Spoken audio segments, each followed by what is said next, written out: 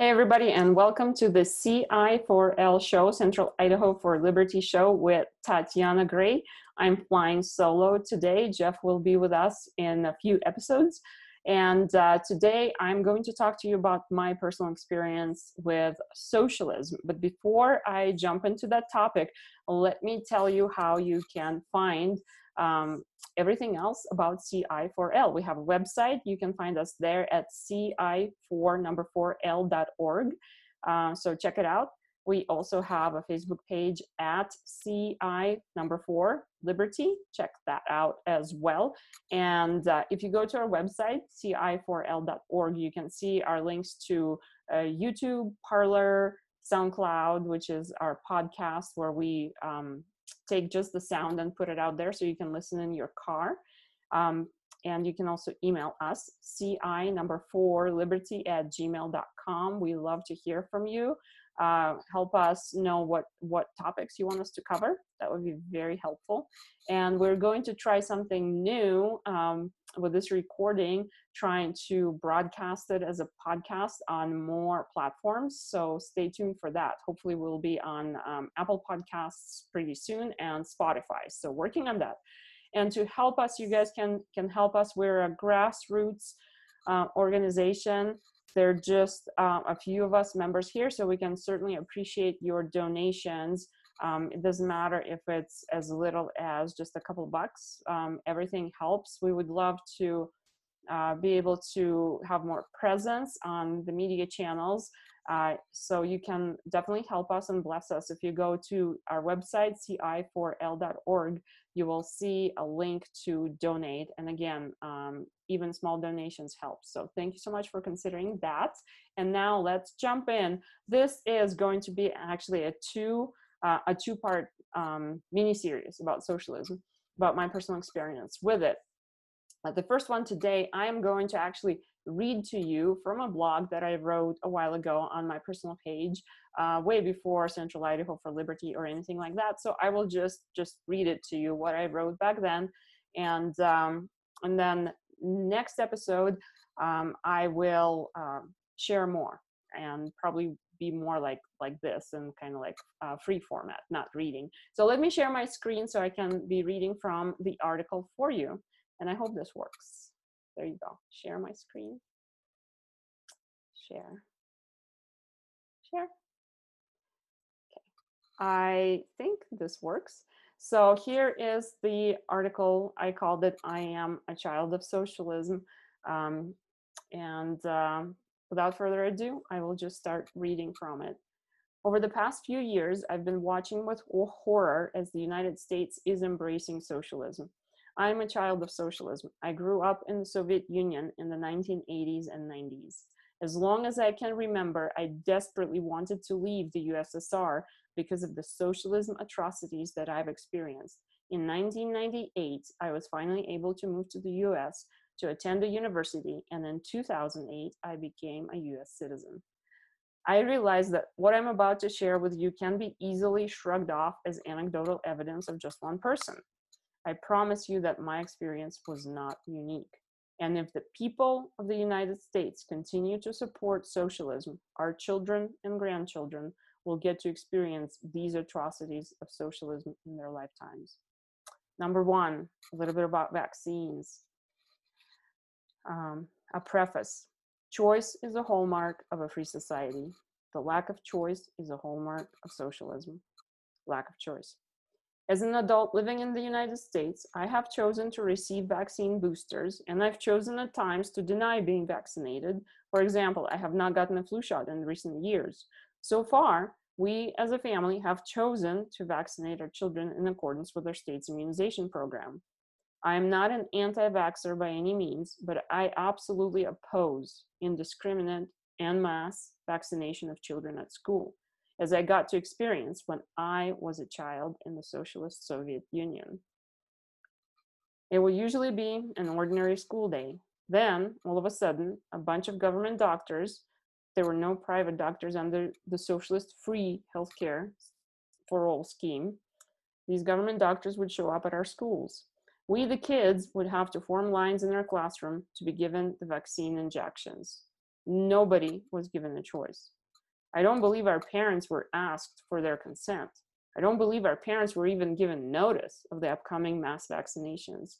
And I certainly don't believe our parents had a right or an opportunity to opt out. There is no choice under socialism.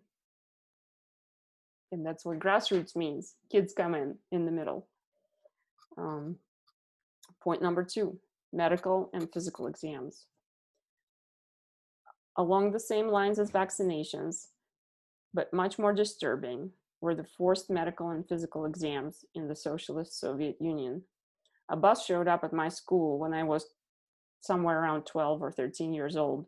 Our entire class, boys and girls, were loaded on the bus and taken to a government clinic. Of course, there were no private clinics under the free healthcare for all plan. Again, I doubt that any notice or choice was given to our parents. No choice was given to us, the kids. We had to load on the bus. Inside the clinic, we were all crowded in the hallways, dozens of us. I believe the boys had to go into one room and the girls had to go into another room for the actual physical examination. But in general, those in the hallways could hear some of the painful yelping from those 2 rooms where the examinations were being performed. I don't know exactly what they did to the boys. To the girls, a mean-looking lady who had zero compassion gave an anal exam. It was painful, and many girls cried out in pain. It was humiliating walking out of that office into the hallway to face your entire class. The ride back to school from this clinic was truly a ride of shame. There is no dignity under socialism. Number 3, child labor camps. What could go better with the joys of childhood than some labor camps? Yes, child labor camps were real in the socialist Soviet Union. After all, the socialists love to take from each according to his ability, and children are certainly able to contribute labor to society. My memory is a bit fuzzy as to how I was able to avoid the child labor camps for all but one summer. And the summer that I did go to a child labor camp, my parents were able to pull me out after just 1 week instead of a typical 1 month. I even think we, the kids, were paid a pittance for our labors, so I guess it didn't look like complete slavery. We were fed and even entertained a bit at the camp, the old bread and circuses trick, as you know. But every morning we were loaded on buses and taken to various fields on the government's collective farms to do labor. I had the honor of harvesting by hand, no less, beets and potatoes. The fields were previously tilled, so we, the kids, would pick the beets and potatoes out of the ground and stuff them in burlap bags. It was dirty, boring, bag-breaking work.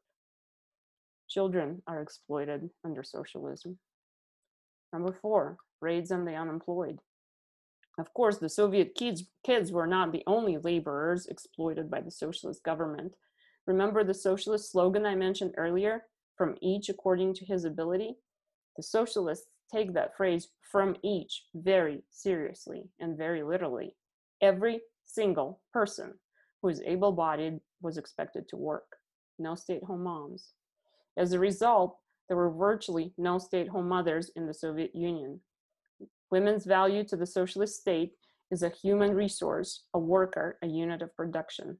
Motherhood, or being the source of human life, is essentially of no value in the socialist regime. True, the mothers in the socialist Soviet Union would get a long paid maternity leave, but after that, the government would take over the raising of the Soviet children, though through its system of free government-run nurseries, kindergartens, and schools. From the age of about 6 months, the Soviet children would basically see their parents only at night, on weekends, and during holidays. These child-raising programs were instituted so that both parents could work full-time. With these programs in place, mothers had no excuse to stay home with their kids, except for medical reasons. In fact, one time I was sick, and my mother took me to see a doctor. The doctor diagnosed me with RSV and gave my mother a prescription for some medicine. I was around 6 or 7 years old at the time, old enough to leave at home alone for a short period of time, so my mother could run over to a pharmacy to get medicine for me. While my mother was at the pharmacy, and this was during a workday, a bunch of government agents walked in and blocked all the entrances and exits. They rounded up all the able-bodied adults at the pharmacy, questioning them as to why they were absent from work. My mother was fortunate enough to be able to produce the prescription given by the doctor for me in another document, больничный, commonly given to the parents to take to kids' school to excuse absence. The government agents let my mother go, but who knows what happened to the people who could not produce a legitimate reason for not being at work. Every single person is forced to work under socialism. Number 5, lines for food and services.